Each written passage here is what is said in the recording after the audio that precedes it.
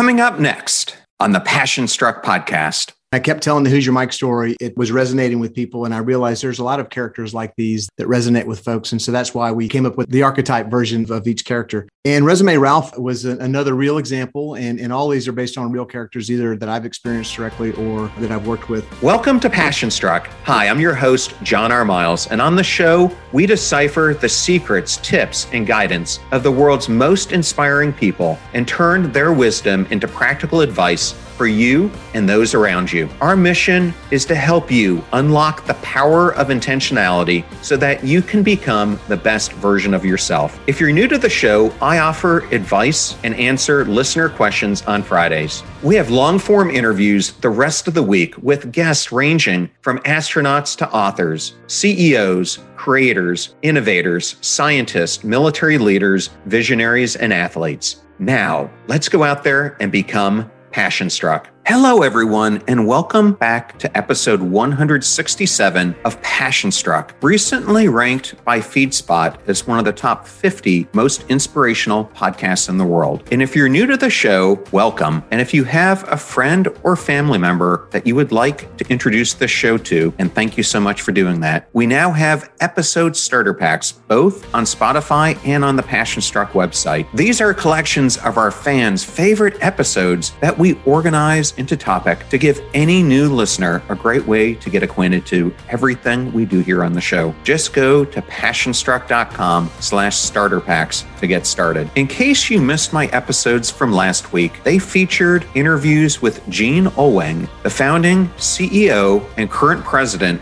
of Virgin Unite, which is the philanthropic arm of the Virgin Companies led by Sir Richard Branson. And we discuss her new book, Partnering, and how she has discovered how to forge these important relationships that can change the world. And I also interviewed Kara Chamberlain, who survived a kidnapping by a serial killer, and we discuss her harrowing story of survival. And in case you missed my solo episode from last week, it's how do you overcome mediocrity? And I provide 10 different ways that you can do that in your own life. Please check them all out. I also wanted to say thank you so much for your continued support of the show and all your 5-star ratings and reviews that go so far in helping the popularity of this show grow. We also love those comments that you give, and I know both myself and our guests love to read them. Now, let's talk about today's guest. Kurt Wilkin is an experienced entrepreneur and founder of Hire Better. In his debut book, Who's Your Mike? A no bullshit guide to people that you'll meet on your entrepreneurial journey, Kurt reveals how entrepreneurs can transform their companies by minimizing hiring mistakes, investing in high potentials, and making the difficult decision to drop dead weight from their team. By putting the right talent in the right places and pinpointing who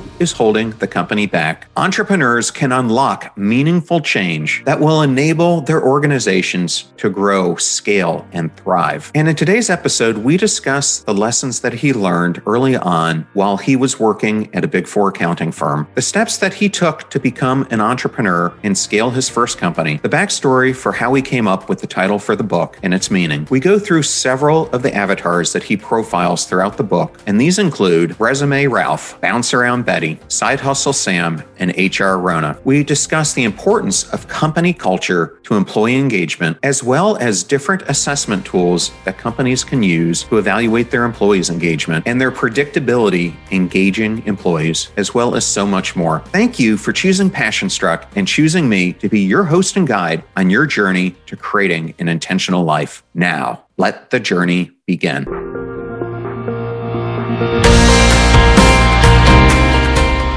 I am so excited to welcome Kurt Wilkin to the Passion Struck podcast. Welcome, Kurt. Hey, John, thanks so much for having me. I love what you're doing to make people's lives better, and make their businesses better. Well, thank you for that. And speaking of making businesses better, you and I both had a similar early beginning to both our careers. I was in the military, but following that, I worked for Booz Allen, and then I took a job with a Big Four consulting firm out of Houston called Arthur Andersen. And you yourself were with Ernst & Young when you came out of college yourself. So I wanted to ask, what are some of the biggest lessons that you covered in Chapter 4 about your experience working with the Big Four? First of all, you're our bitter rival, Arthur Andersen, no longer around. I learned a lot at EY. I learned how to work with clients in a professional manner. It also gave me so much credibility for my own career to have the words Ernst & Young behind my name and CPA behind my name. I went to the University of Arkansas, so I don't get a lot of respect when it comes to colleges, but now that once I added CPA and EY to my name, it gave me credibility. But I learned how to conduct myself in a professional manner, and I learned how to serve clients. Really benefited me tremendously throughout my career. What I didn't learn was how to be an entrepreneur, and I know we'll probably get to that a little bit later too.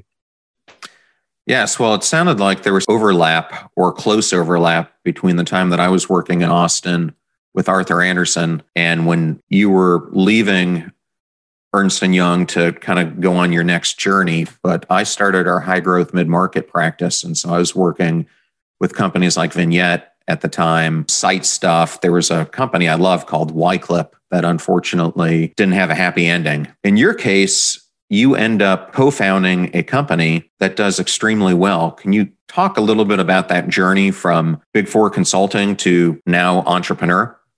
Like a lot of your entrepreneurial audience, I'm sure it didn't happen as planned, and I basically had to make it work. So the short version is after EY, I went to work for a .com to go live the .com dream. I passed on an investment in Vignette when it was early on, and I went from $2 to $100. Then, of course, it came back down to $2. I worked for a .com that had about an 18-month life, and we went belly up. And I had a new baby and a new wife, and I had no way to make ends meet in a tough economy. So I started consulting to make ends meet. So that's really how I actually became an entrepreneur. I always had entrepreneur genes and wanted to become one.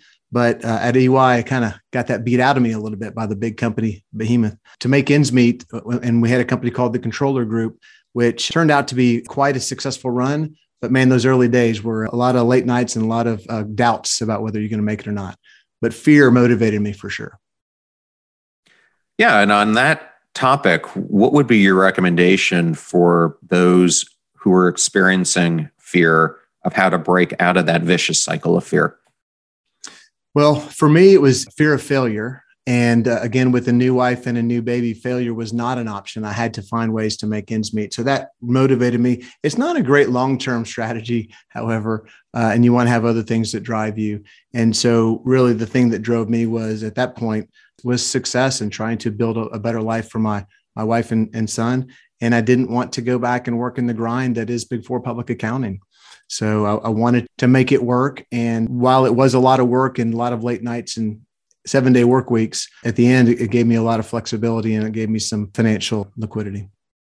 Throughout the remainder of today's discussion, I'm kind of bounce between your book and then entrepreneurship and also this whole field of hiring and staffing that you're part of. So we'll start with the book. In Who's Your Mike, you profile 11 different avatars that illustrate different aspects of the entrepreneurial journey. How did you come up with the title, and what is the backstory to approaching the book through the lens of avatars? I wrote a blog about 5 or 6 years ago called Who's Your Mike? And I'll tell you that story in just a second. But as I would share that story with people, especially entrepreneurs, I would see light bulbs go off about, wow, I didn't realize I have a mic on my own hands. And what do I do about it? And so the other thing that really caused me to write that article in and of itself was I got into the recruiting business 10 years ago when I bought Hire Better. I realized that most entrepreneurs, especially most companies, are very reactive when it comes to hiring, and they would hire whatever empty seat they felt like they had, but no one really took a step back and took a look at their existing team to see where the challenges were, where some of their legacy employees might be causing challenges. So I wrote Who's Your Mike as a way to highlight that issue. So let me tell you that story real quick. So Mike was your fraternity brother in college, and you guys were thick as thieves, best friends. You did everything together, and he had your back. When you started your business in your garage a few years later, he was right there with you, nights and weekends, taking time off from his day job to help you, doing all the administrative back office things that you really needed done and you hated doing. As you became a real company, he quit his job, became your accountant, taught himself QuickBooks, set up your LLC, set up your bank account, all the, again, back office logistics things that you struggle with. And you became, now you're a real company. He's doing $5-10 million in revenue, and Mike's working 100-hour weeks. And you promote him to controller and ultimately CFO to reward him for all his hard work. And things are starting to fall off the rails. Now you're doing $15-20 million in revenue, and Mike is probably overinflated title, but man, he's grinding for you. Hadn't taken a vacation in 5 years. And you look up and Mike's trying to negotiate a $10 million line of credit with the bank and maybe negotiate a merger deal with your biggest competitor, but he's overwhelmed. He's swimming because he just doesn't know how to build a team or how to go from A to B. And so the question is, who's your Mike? Every entrepreneur's got a Mike, whether it's finance and accounting, like this example, or whether it's sales, marketing, and operations. We all have employees we've outgrown. And what do we do with them?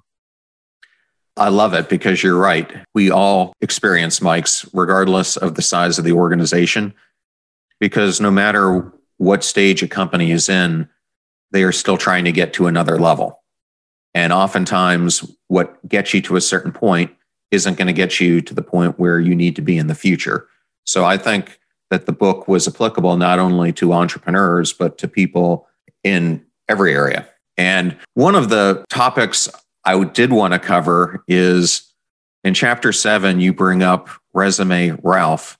And I do that because we were just talking about this bigger company. And this is something I've experienced myself as I went to private equity, mid-market companies and have been a part of many startups. And that is, you find this professional that looks so great on paper. A lot of times they come from this much bigger company, and although they look great, they're like a fish out of water when they come into this smaller entity. Why is that?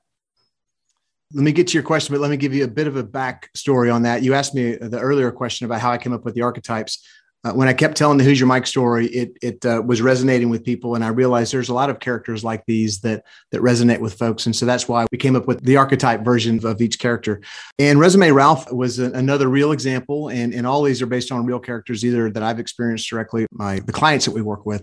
But Resume Ralph is that big swinging, you know what, because a great resume for some big companies. And he or she wants to jump into the startup world and get some equity. And they've heard all these great stories about how people get rich. They join one of these early stage companies and they rely on their resume. And their resume has something like Dell, which you worked with and we've worked with in the past, or HP, Apple, Facebook, whatever that big company is. And they go to a small company and it's hard. Those same attributes don't carry. People, a Walmart might take a call from somebody from Dell or Apple, but they're not going to take a call from Hire Better or ABC Co. Right. And so it becomes more of a challenge for those big company guys and gals to operate in a small company world. They're also used to having 5, 10, 20 people around them to do their job for them. And so they can just lead and strategize and sit in their ivory towers. And they really need to roll up their sleeves and bust their hump if they're going to be working in a startup world. And the last thing I'll add is there's not an unlimited budget in startup world that there might be at one of those enterprise level companies.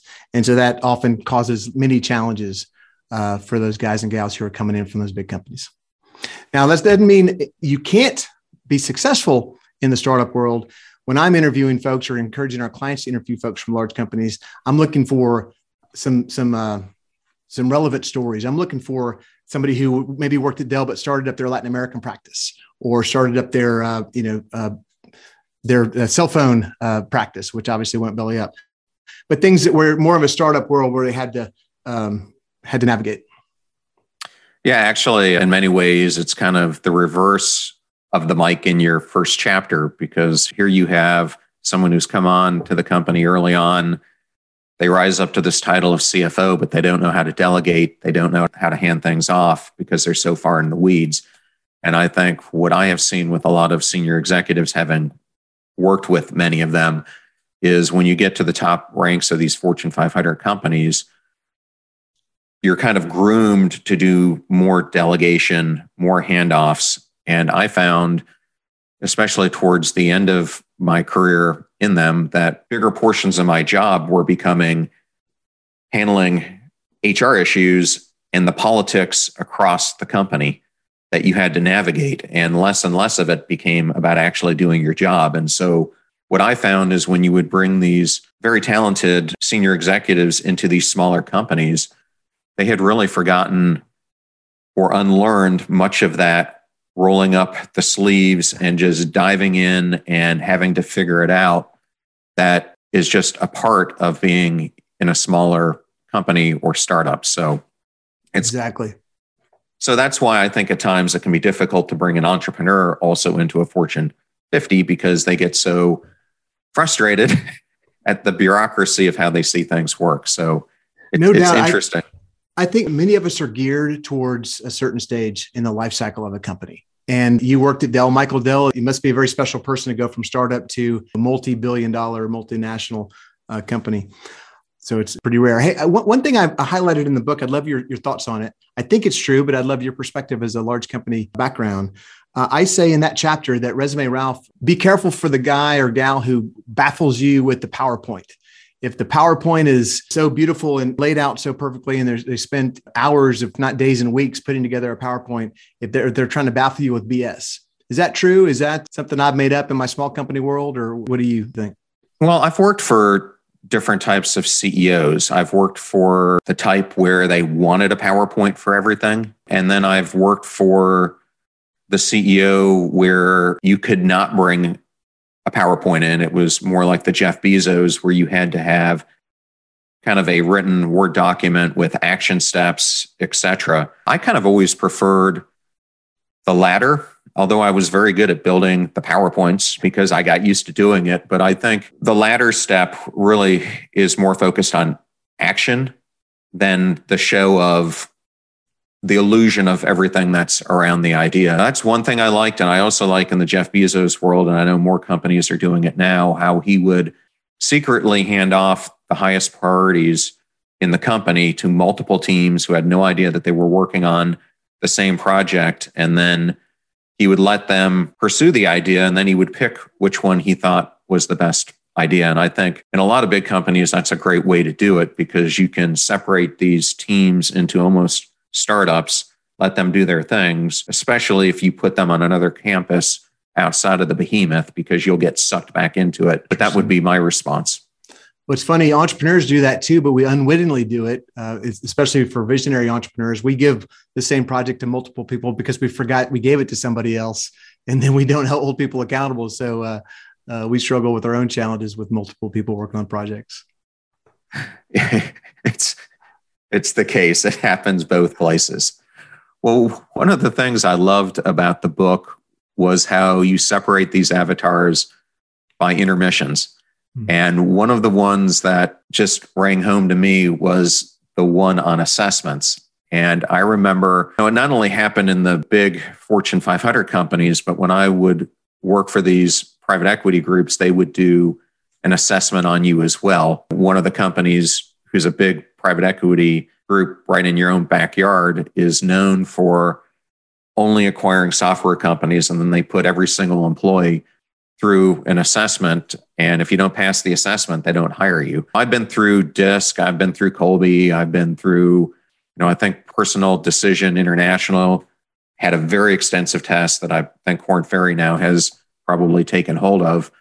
But as a person in this field, what is your perspective on the importance of tests? And the other side of that would be companies relying too heavily on them. That's a great question, John. I think psychometrics do serve a purpose in hiring. My challenge is when people rely solely on the psychometrics, if it's a pass-fail. There are a lot of people, especially serving the middle market, and they're so rigid on their own archetypes, characters that they create with their psychometrics. They really encourage their clients not even to talk to anybody if they don't fit a certain specific narrow profile. That's where I have a challenge with it. If it's so black and white pass fail, because people aren't black and white, we're not algorithms. So they serve a purpose to get you directionally there, but they shouldn't be your pass fail. We will be right back to my interview with Kurt Wilkin. Before you book any brunch, you pore over lists and lists of reviews. So why not do the same when you're booking a doctor's appointment? With ZocDoc, you can see real, verified patient reviews to help find the right doctor in your network and in your neighborhood. After all, finding the right doctor is just as, if not more important, than finding the right omelet. I use ZocDoc, and you should too. In fact, I just used it to help me find a new dermatologist. ZocDoc is a free app that shows you doctors who are patient-reviewed,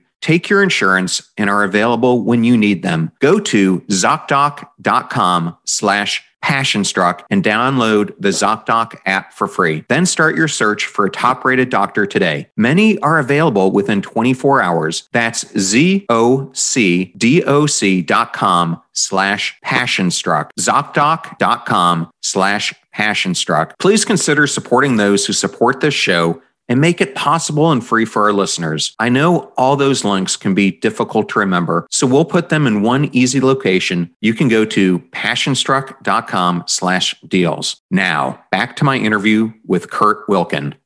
Yeah, that last test I was talking about, the Personal Decisions International, I thought I had to do it 3 times. I had to do it twice at Lowe's because I had to do it to get a job at Lowe's, and then they were using it again to go from kind of the VP level up to the SVP, EVP level. And then I had to take it again when I went to Dell. And this is a 2-day test where you're coming in and play acting for those 2 days. They take you through mock how you would do interviews, how you would do a client presentation, how you would handle a firing, how you would do this, do that, all these different scenarios. Although I thought it was valuable, there's a difference between, as Iverson would say, being a practice player and being a game time player, and how you handle things in real life is going to be a little bit different than you do in practice.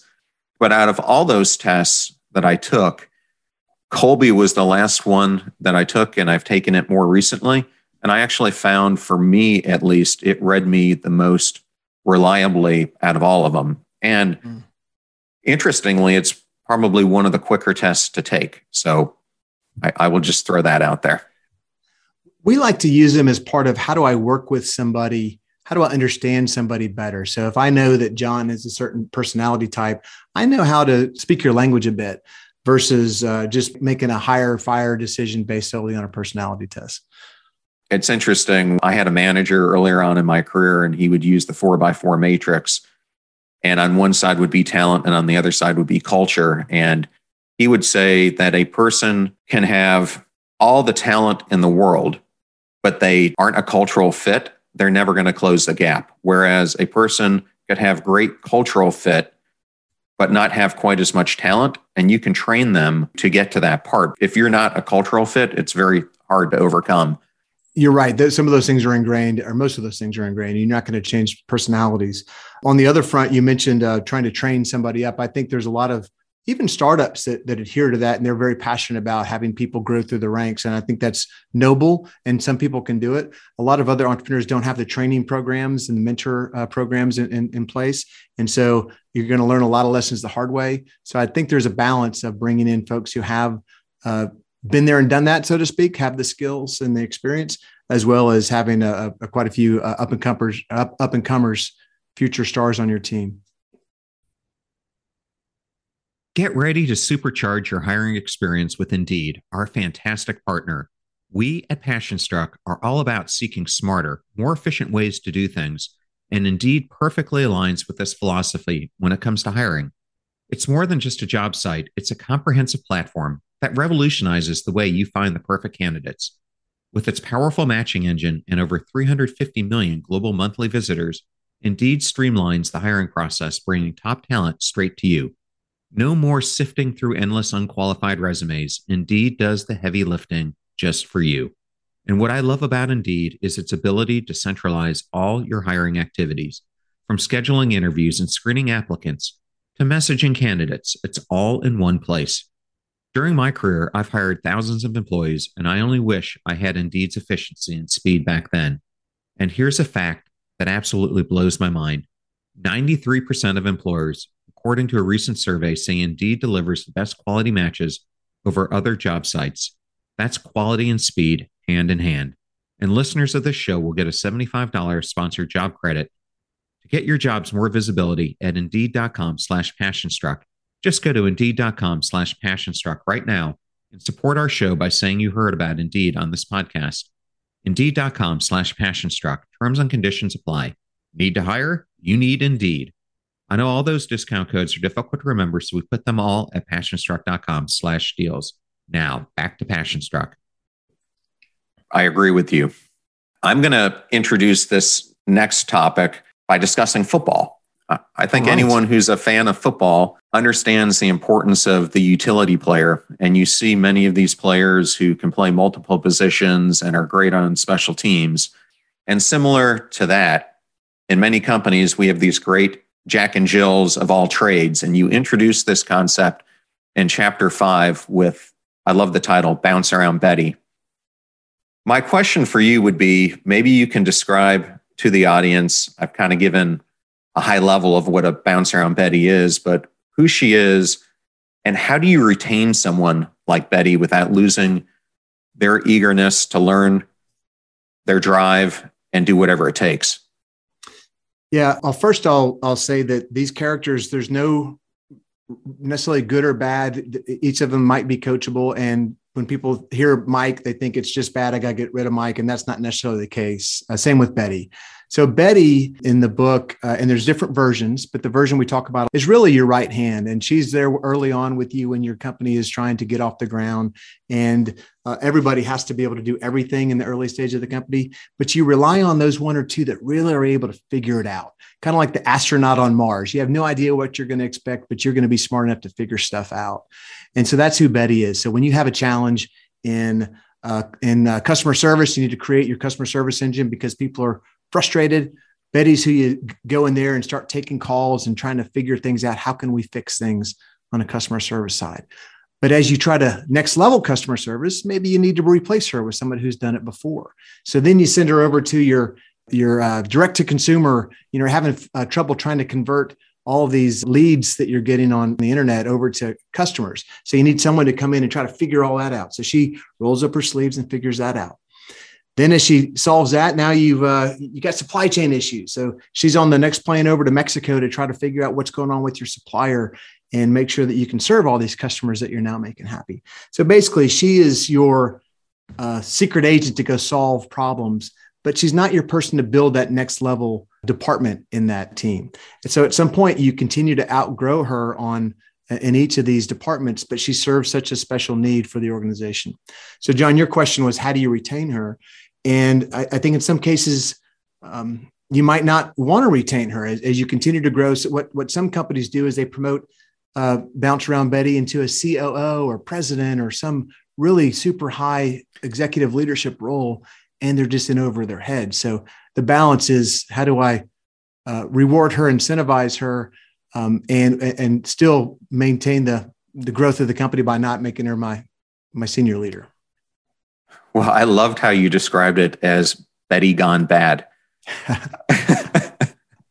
versus how do you turn it into professional Betty. Yeah. But I think an issue that many companies have, because regardless of size, you do have that utility player. And I used to love them in the big companies because you could throw them in almost any task and they would take it to fruition and get the job done. But the hard thing was they eventually want to advance. And you then have to really, as you're saying, either have that hard discussion about what their limitations are, or you have to really mentor them or set them up with a coach that can help elevate them to that next level of leadership. I really enjoyed that chapter because I could relate to it. Yeah, it definitely comes down to your relationship with Betty and the trust and rapport that you built over the years to have that honest conversation. That's where it starts. And in many entrepreneurs' cases, and I look in the mirror when I say this, I'm not going to help you get to the next level as a chief operating officer, for example, because I just don't have those skills. But I know some really smart people who could come in and coach and mentor you from the outside to help you get there, maybe with my company, but maybe set you up for your future company, because I need to grow so fast. I don't have the time to deal with all the challenges that you're going to face. But if I can help you get to the next level yourself professionally and help me along the way, then it's a win-win. I love the character you introduced in chapter 2, which is Harry the Hustler, because anyone who's been around a sales organization is going to recognize this character because they're that person who has to be the big shot. They have all this drive. Oftentimes, more than not, they're motivated by money and they just want to conquer the world. And most of them, especially if they come up in one of these smaller firms, want to have that big chair eventually because of that drive that they have which in itself can be a double-edged sword because oftentimes they don't have the skills. But as you point out in the book, they likely have some of the biggest customer relationships that you need to retain in order to be successful. So what are some of the real life scenarios to turn this situation around and to retain this Harry the Hustler if you have one? Yeah. This is another one that comes down to your relationship and that foundation of trust. So Harry is the kick-ass sales guy who is just really making your company what it is. And as you grow and you need to build out a sales organization, sales team, Harry wants that VP of sales title. He wants to build the team and build all the infrastructure that goes along with it. But the reality is Harry's just a really, really good salesperson. He hasn't done any of those other things before. What I encourage entrepreneurs to do is maybe identify a coach for Harry, but understand, using the same psychometrics you talked about before, does Harry have the skills and the ability to become a sales leader? And sales leadership is a lot different than being a salesperson. And if he does, then maybe there's an opportunity to bring in a coach and maybe a consultant to help you build those sales systems and processes and structure. Harry's just a salesperson. That's where the trick comes in. I need to really somehow incentivize and motivate Harry to be a great salesperson and still build a sales organization. I've got one story in the book related to this. It's really, really powerful. It's a client of ours who one of the co-founders was basically Harry. He was a great biz dev salesperson. His partner was becoming the CEO and he wanted to become the chief revenue officer. And it took a lot of time and coaching from the outside, including myself, to help this particular client. I forget what name I gave him in the book. I can't tell you his real name. To help him understand that his strength was in those relationships in sales. And frankly, that's where his passion was. And that's where his highest and best use was. It's where he was going to find most of his joy, which I know ties to the Passion Struck podcast. And we needed someone else to come in and do all the systems and processes and structure and management and managing people's day-to-day and their CRM and all that crap. That's not for Harry the Hustler. That's for a next level sales guy. So I don't know if that answers your question, John, or not, but if you can have those open and honest conversations and help them realize what the future looks like in that other role and it's not a fit for them, then you've got a real opportunity to have that conversation. Yeah, well, I'm going to use this as a jumping off point to discuss another element of this scenario. When a person like me was hired to be a senior executive in one of these companies, it wasn't because things were going smoothly. Typically, it's because things are utterly in chaos and they need someone to come in and fix them. In your book, you talk about putting the right people in the right roles, but you rightly bring up another element of that, which is you got to get rid of the poor performers, which is one of the most difficult things to do. Because one of the challenges I found was you're getting rid of these people who, as you termed it, were yesterday's heroes. They get these companies to a certain point. Lowe's started up as a startup. And when I got there, we were still opening 300-400 stores a year and distribution centers and everything else. But we were going from this family-owned company feel to being the $60 billion entity that we were. But when you are in those situations, and the same thing happened to me at Dell, these people almost have a war chest, almost like they were a war hero at one point. And so there's a lot of organizational love for them. They've done heavy lifting. They often have subject matter expertise that other people don't have. But it becomes a point where you either have to, and sometimes push them to the side, and other times get them to take a lesser role, which can be demoting them. Or if they're not going to accept those, remove them from the organization. And I think the trick here is you're dealing with that individual, but you're also dealing with the rest of the culture of the company, because the way you do it has to be done in the right way. If not, you're taking this war hero and just throwing him out the door, so to speak. Yeah. So why do you think that this is such an issue for companies to deal with? And why do so many people get it wrong? Because you're dealing with human beings, and those emotions and those feelings and that loyalty that they feel for those employees is real.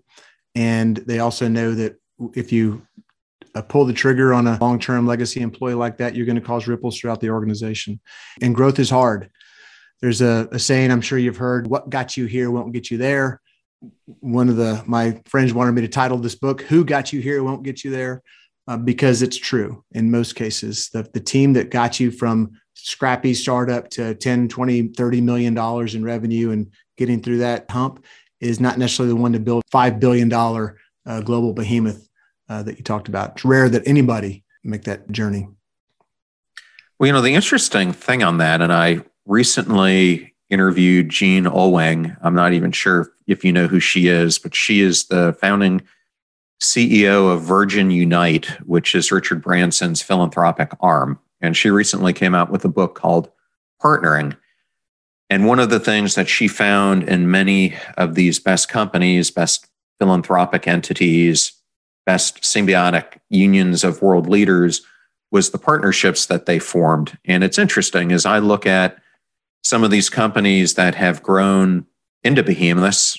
Let's take Dell as an example. Michael Dell is this visible person to the world, but underneath him is a guy named Jeff Clark, who ran the whole product organization and is the vice chairman. And it was that union between the two of them, and they've both been there about the same amount of time. Maybe Michael obviously was there a little bit earlier, but Jeff has been there 25 years. But he would kind of handle and make sure that the entire product organization was working effectively and kind of handle those details that allowed Michael to do what he was great at. And a similar scenario to that is Mark Benioff and Parker Harris, where you've got Mark, who is just this brilliant marketing guy who knows how to embrace companies, come up with these new ideas, constantly push the envelope. But in the shadows, you have Parker Harris, who's been his chief technology officer the entire time. And I think it really is a strength that those types of relationships can stay together when so many don't. I'm not sure how often you've seen that in your own world. I love the stories and I love the two in the box or the partnership concept. There's a comment that I make in the book a couple of times, which is if I've got a leadership team of 5 or 6 people and all of us are going through this explosive growth for the first time, we're going to learn a lot of lessons the hard way. If I bring in 2 or 3 people who've done, taken this journey before, then we can leverage their lessons from the past to help us learn it, be faster and more efficient.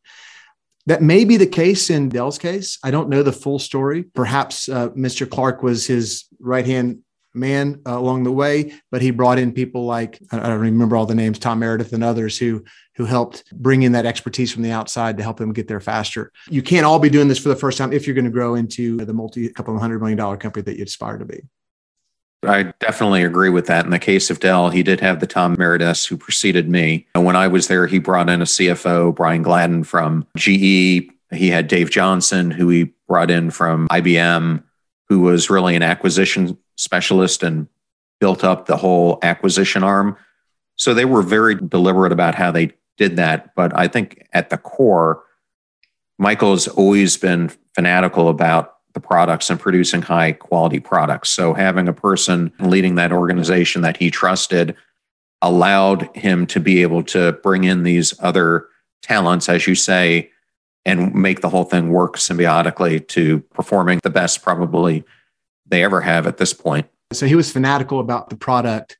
And so that was where he hung his hat. So he wanted to make sure that he had the right product person on his team. And so that's the bet he made. I know there's a company here in town called Tecovas, and Paul Hedrick was fanatical about client service. So he wanted to be best practice in client service or customer service. And so I can see where you might make those bets that you're best in breed, best in class in those particular areas. Absolutely. Well, I think this is a good stepping point to discuss that you describe in the book, which is company culture, which I think is extremely important right now, because as you probably see, not only do we have the great resignation, but we have worldwide between 70 and 85% of employees disengaged. And I love how you bring up HR rota, because my experience with HR departments throughout my career is they're kind of black and white. You have HR leaders who get it and HR leaders who don't get it. And I think you brought up the ones that typically survive are these taskmasters, but in many ways, I have found that those are the ones who are destroying the culture in many ways because they're not focusing on the heart of the company. And I recently got the opportunity to interview Claude Silver, who's the right-hand person for Gary Vee at VaynerX. And she is now carrying the title, the first one in the world, of Chief Heart Officer. And when I interviewed her in her story, a lot of light bulbs came on because it's really this element of having a passion-struck culture in a company, meaning the employees today want to feel fulfilled about what they're doing. And not only just in the company, they want to feel fulfilled in all areas of their lives. And so the approach that she was taking there is she would talk to each employee every year and they would develop a profile for them, both of what success looks for them within the company, but what they're trying to achieve outside of it. Yet so few companies make that investment.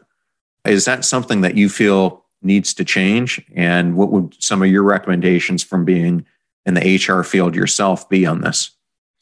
Yeah, it's a great question. And it does tie directly into the Great Resignation. We found that most people are leaving not because necessarily of money, but because of purpose. And the pandemic has taught them they want something more out of their lives. So what you described is very typical that HR departments, the HR rotas of the world are very, very successful and very good at the tasks, the things that are going to get them fired if they don't do a great job.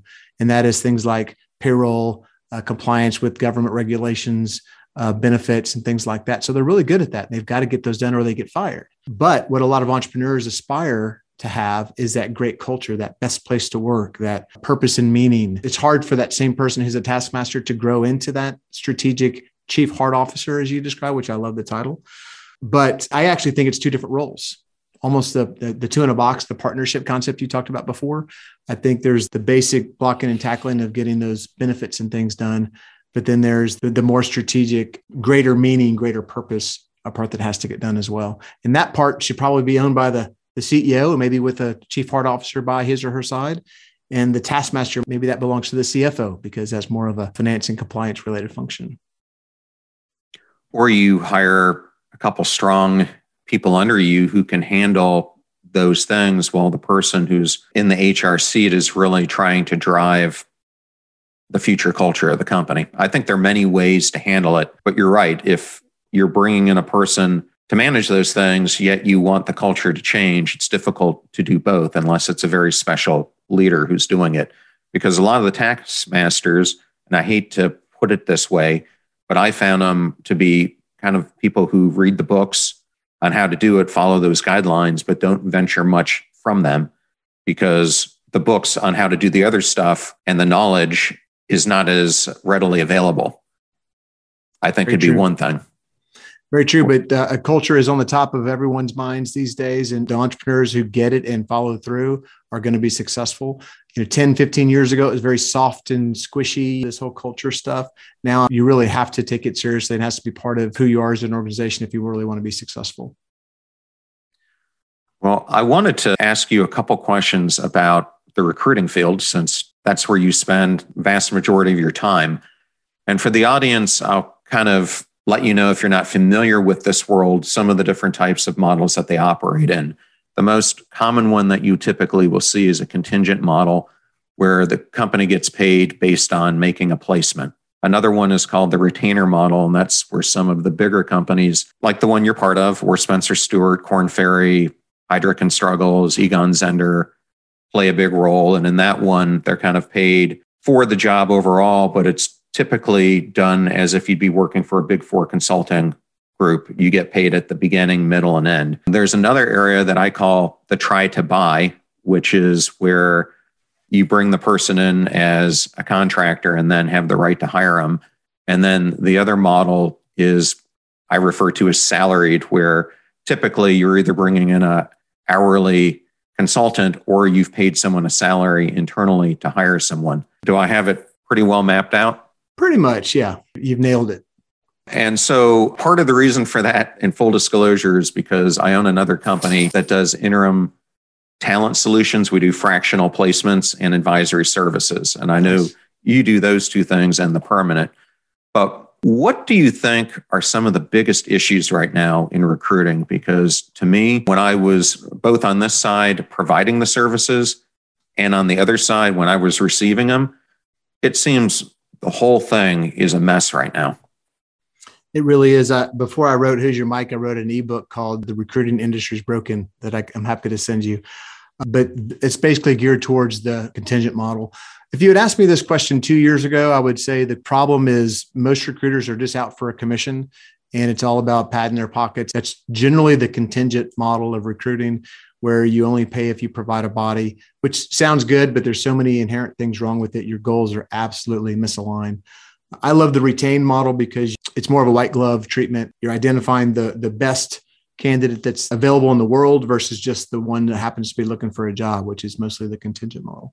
If you ask me that today, the challenges in the recruiting world, man, it's just such a tight market right now where there's so many jobs and not enough people to serve them. And so people are just moving so fast to try to fill these roles and beat their competition to talent. And so I think it's just ripe for, again, bad recruiters to make a lot of money and not really provide a lot of value.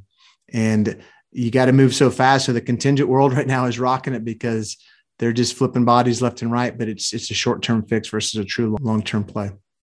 The other dimension I've seen is for years, I shouldn't say years, it was a decade plus, I had relationships with all these retained search firms. And then all of a sudden, in many of the firms, all those relationships started to disappear. And there's been this big trend where they've gotten rid of a lot of the people who've come up in executive search, and instead they've begun to hire operators from within the industry.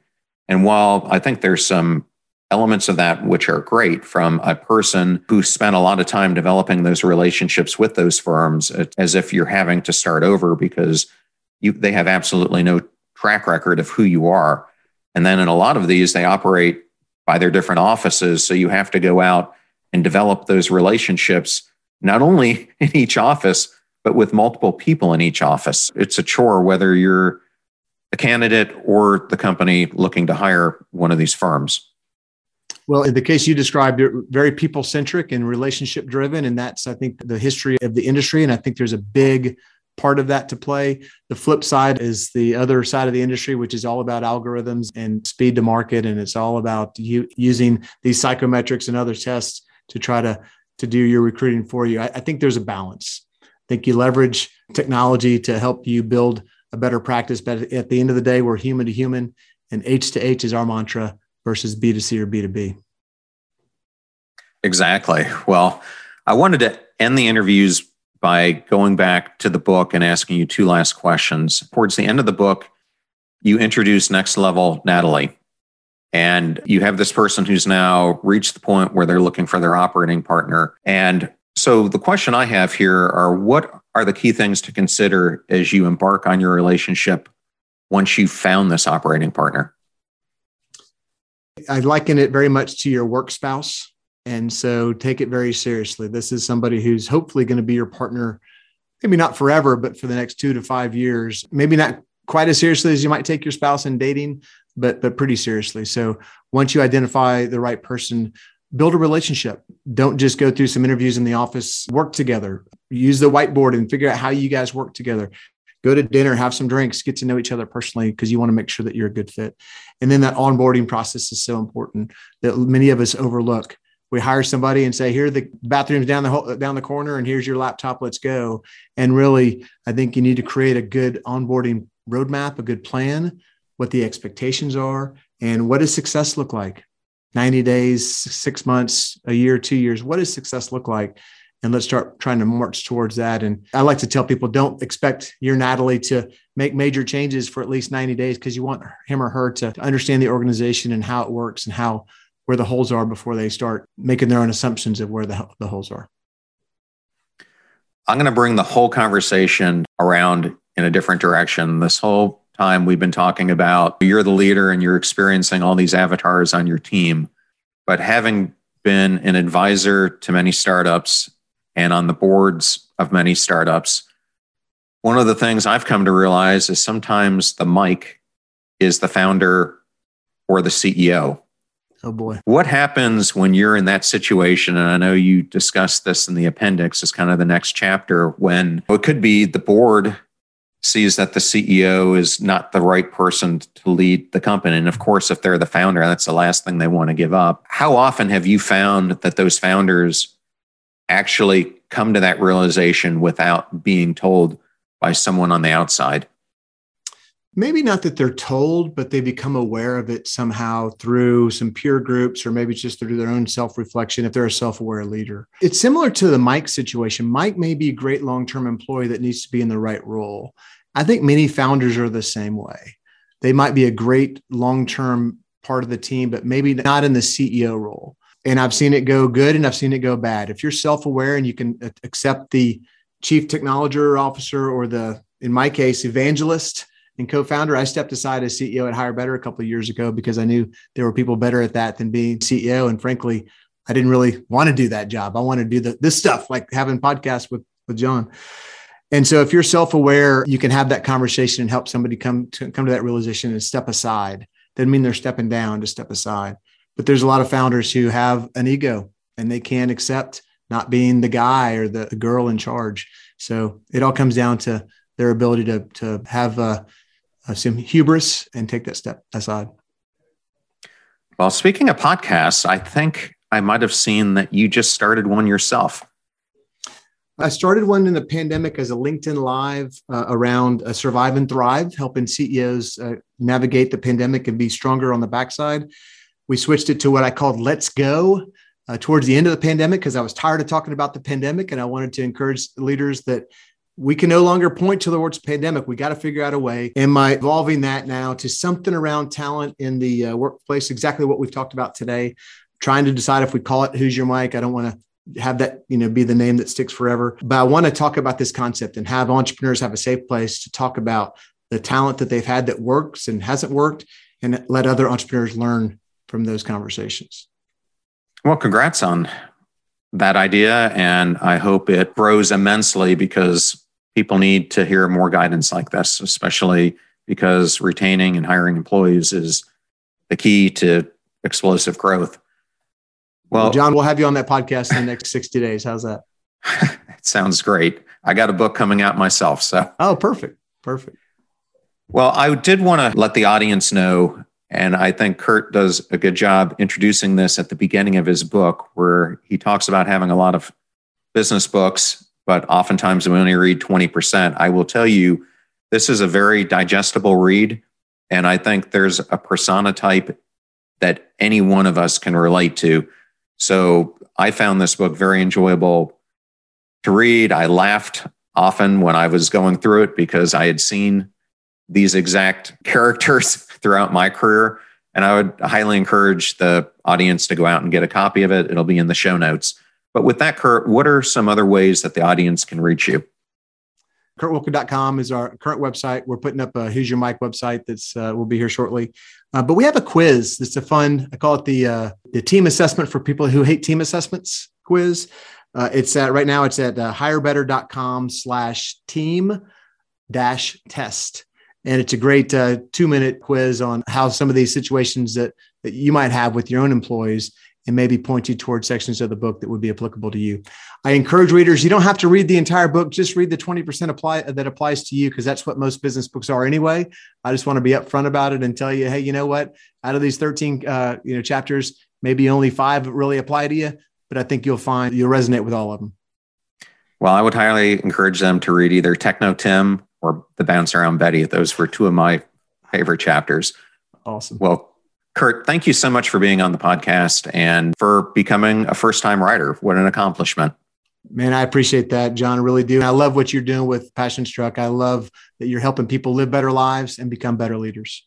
I thoroughly enjoyed that interview with Kurt and wanted to thank Kurt and Zilker Media for the honor and pleasure of interviewing him. Links to all things Kurt will be in the show notes. Please use the website links to purchase any of the books that you hear from our guests. The proceeds from those sales go to support the show and make it free for our listeners. Videos are on YouTube at John R. Miles, where we have over 340 videos for you to consume. Advertiser deals and discount codes are all in one convenient place at passionstruck.com/deals. Please consider supporting those who support the show. I am John R. Miles, both on Twitter and Instagram, and you can also find me on LinkedIn. If you want to know how I book all these amazing guests, it's because of my amazing network. Go out there and build yours before you need it. Most of the guests on the show actually not only subscribe to, but provide their suggestions for topics and guests that we have on the show. Come join us. You'll be in great company. You're about to hear a preview of my Passion Struck podcast interview with Abby Morgan, who is a playwright, author, and screenwriter. Her television work includes many shows, including her BBC hit, The Split. Her film writing credits include many motion pictures, including Brick Lane, The Iron Lady, Shame, The Invisible Woman, and Suffragette. And we discuss her new novel, This Is Not a Pity Memoir. I shut down people's hopes sometimes because it was almost too painful to hope. And I think if I was going to have that again, I would say keep that horizon as wide as you can and believe you can go as far as you can, because every case is so individual and so personal that you just never know. So I certainly think when a person said that to me, I have a real conflict of emotions, The fee for this show is that you share it with friends and family members when you find something useful or interesting. And if you find something interesting today about the entrepreneurial journey or just tidbits that you can take about leading any company, please share this episode with them. The greatest compliment that you can give this show is to share it with those who you care about. In the meantime, do your best to apply what you hear so you can live what you listen. And we'll see you next time. Live life passion struck.